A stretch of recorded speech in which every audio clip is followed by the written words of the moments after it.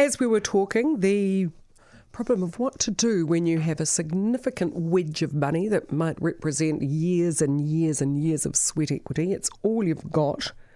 It's got to last you. What do you do with it when interest rates from term deposits in the banks are so very, very low? Is it time to think outside the square, time to be a bit more risky? Sam Stubbs is the founder and managing director of Simplicity, investment firm and KiwiSaver provider. Sam, very good morning to you. Good morning. Good morning. I was wondering, musing to myself, thinking about the number of very clever New Zealanders we have who have great ideas, develop them to a certain point and then flog them off overseas. Yep. With things the way they are now, property, having residential property as a landlord would not be for the faint-hearted, with interest rates so low, with trade wars making the stock markets a bit scary. Yep. Would this be a viable option if you wanted to invest some money to try and get a reasonable return? Yeah, look, I think as a general rule in these sort of environments, if you want to get higher returns, you are going to have to take on more risk. This is right at the far end of the risk scale. You are taking on quite a bit of risk, particularly if you're investing in only a handful of startups or very few of them. So if you wanted to benefit from them, what history tells you is that you'd need to invest a little in a lot of them, and you need to be very patient because, depending on the country and the time, about 60 to 90% of startup companies will fail. So, your investment will go from something to nothing. So what you're really betting on is getting a win from those that do very well. And it's really, really hard to work out which companies will do well. I'll give you an example. If I said to you 5 years ago, a New Zealand company which sends rockets into space from the Mahia Peninsula will be worth $1 billion, yep, you would have said, you're crazy. There's no way. So it's really, really hard to pick them. So for every Rocket Lab and zero, there's 99 we don't hear about. There really are, yeah, absolutely. So what you need to do, so typically in startup companies, it tends to be for professional investors or those people who have, a lot of money to invest in that sector, typically, more than $100,000. And even what they would do, the most successful investor in this area would be Sir Stephen Tindall, and he would tell you that, and that he says this all the time, the way to do it is to invest a little in a lot of companies. And even though quite difficult to do, yeah, and so even though he's talking huge amounts of money, yeah, you have to be prepared to lose it. You really do have to be prepared, and you have to be patient because most of these companies are really successful ones, the Zeros and the Rocket Labs. If you think about how long it's taken them, these have been 5 to 10 year journeys before you really start to see the upside in these investments. Yep. Companies tend to fail very quickly, but they succeed slowly. It takes a lot longer than you think. Now, some of them can be spectacular wins, of course. Ones like Zero and Rocket Labs have ended up making people a lot of money. But at the time, it would have been a very long process, from the time you make that investment. So you can do it. You get an awful lot of the returns, though, you would sort of get from startup companies when you invest in their stock market. I mean, you are taking on a reasonable amount of risk there, but you have got companies that have already established themselves and should do over time pretty well. So for most investors, what I would think that they would be better to look to the stock market to be the place to actually invest money rather than go into startups. But if you have a lot of money, if you can diversify and if you're very patient, then by all means do it. I can understand why people are getting concerned because their best earning years are behind them. Yeah. And things are looking a bit dicey. It's fine if you want to borrow money, but if you want to invest money, it's a precarious landscape, isn't it? Yeah, look, I think for the last 5 years, interest rates have sort of headed in one direction post-2008, and that has meant that it's been tough for people relying on term deposits, but it has supported the stock market, which is why we've had these fantastic returns.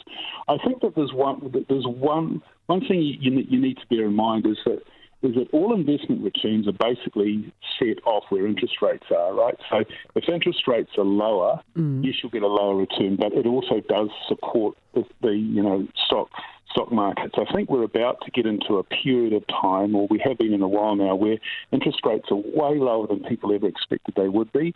But I think you can relatively safely expect they're going to stay low for quite a long period of time.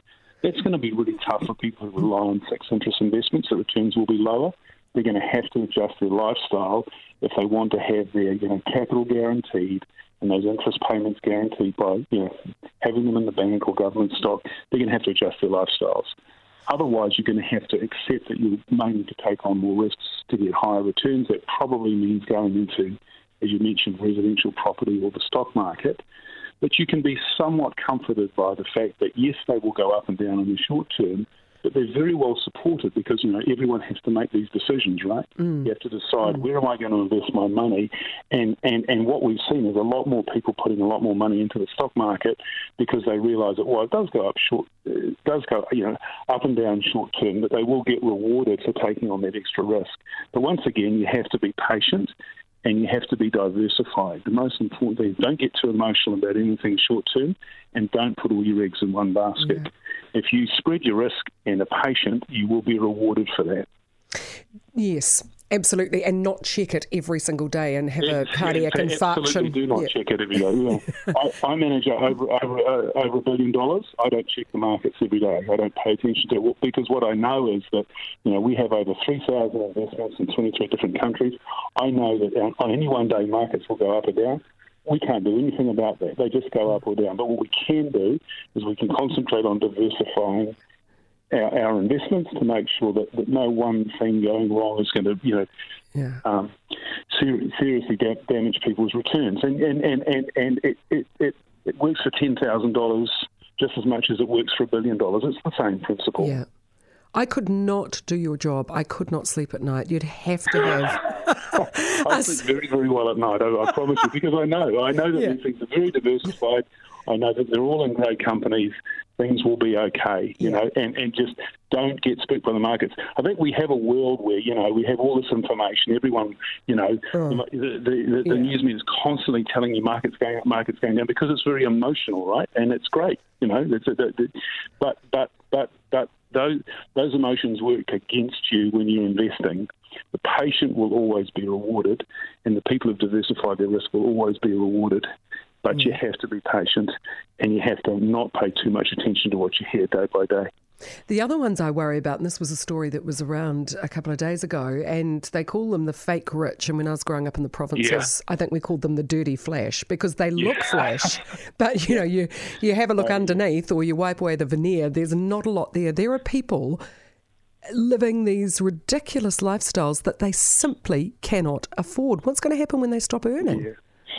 Yeah. Well, look, it's a real problem because what happens is when you get low interest rates, right, and when you get banks offering you products like, floating rate mortgages, we can always stick it on the mortgage. And when interest rates are really low, everything seems really affordable, right? Because you're not paying that much interest on the money you borrow. So people say, stick it on the mortgage. I'll pay for that overseas holiday or that new car by putting it on the mortgage. Or you get basically lower interest rates generally encourage people to spend.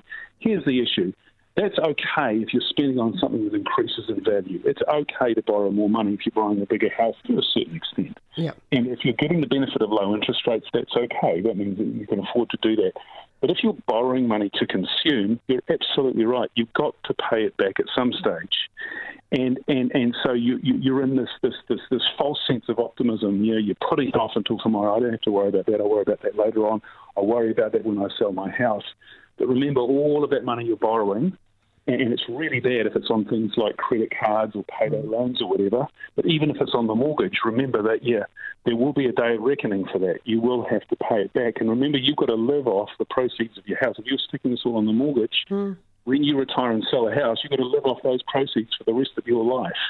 So the biggest rule about this is that, when you get into these low interest rate environments, is don't be tempted to spend more money on your lifestyle, particularly if it's a lifestyle decision you're making, just because it appears that it's a lower cost to do now, or the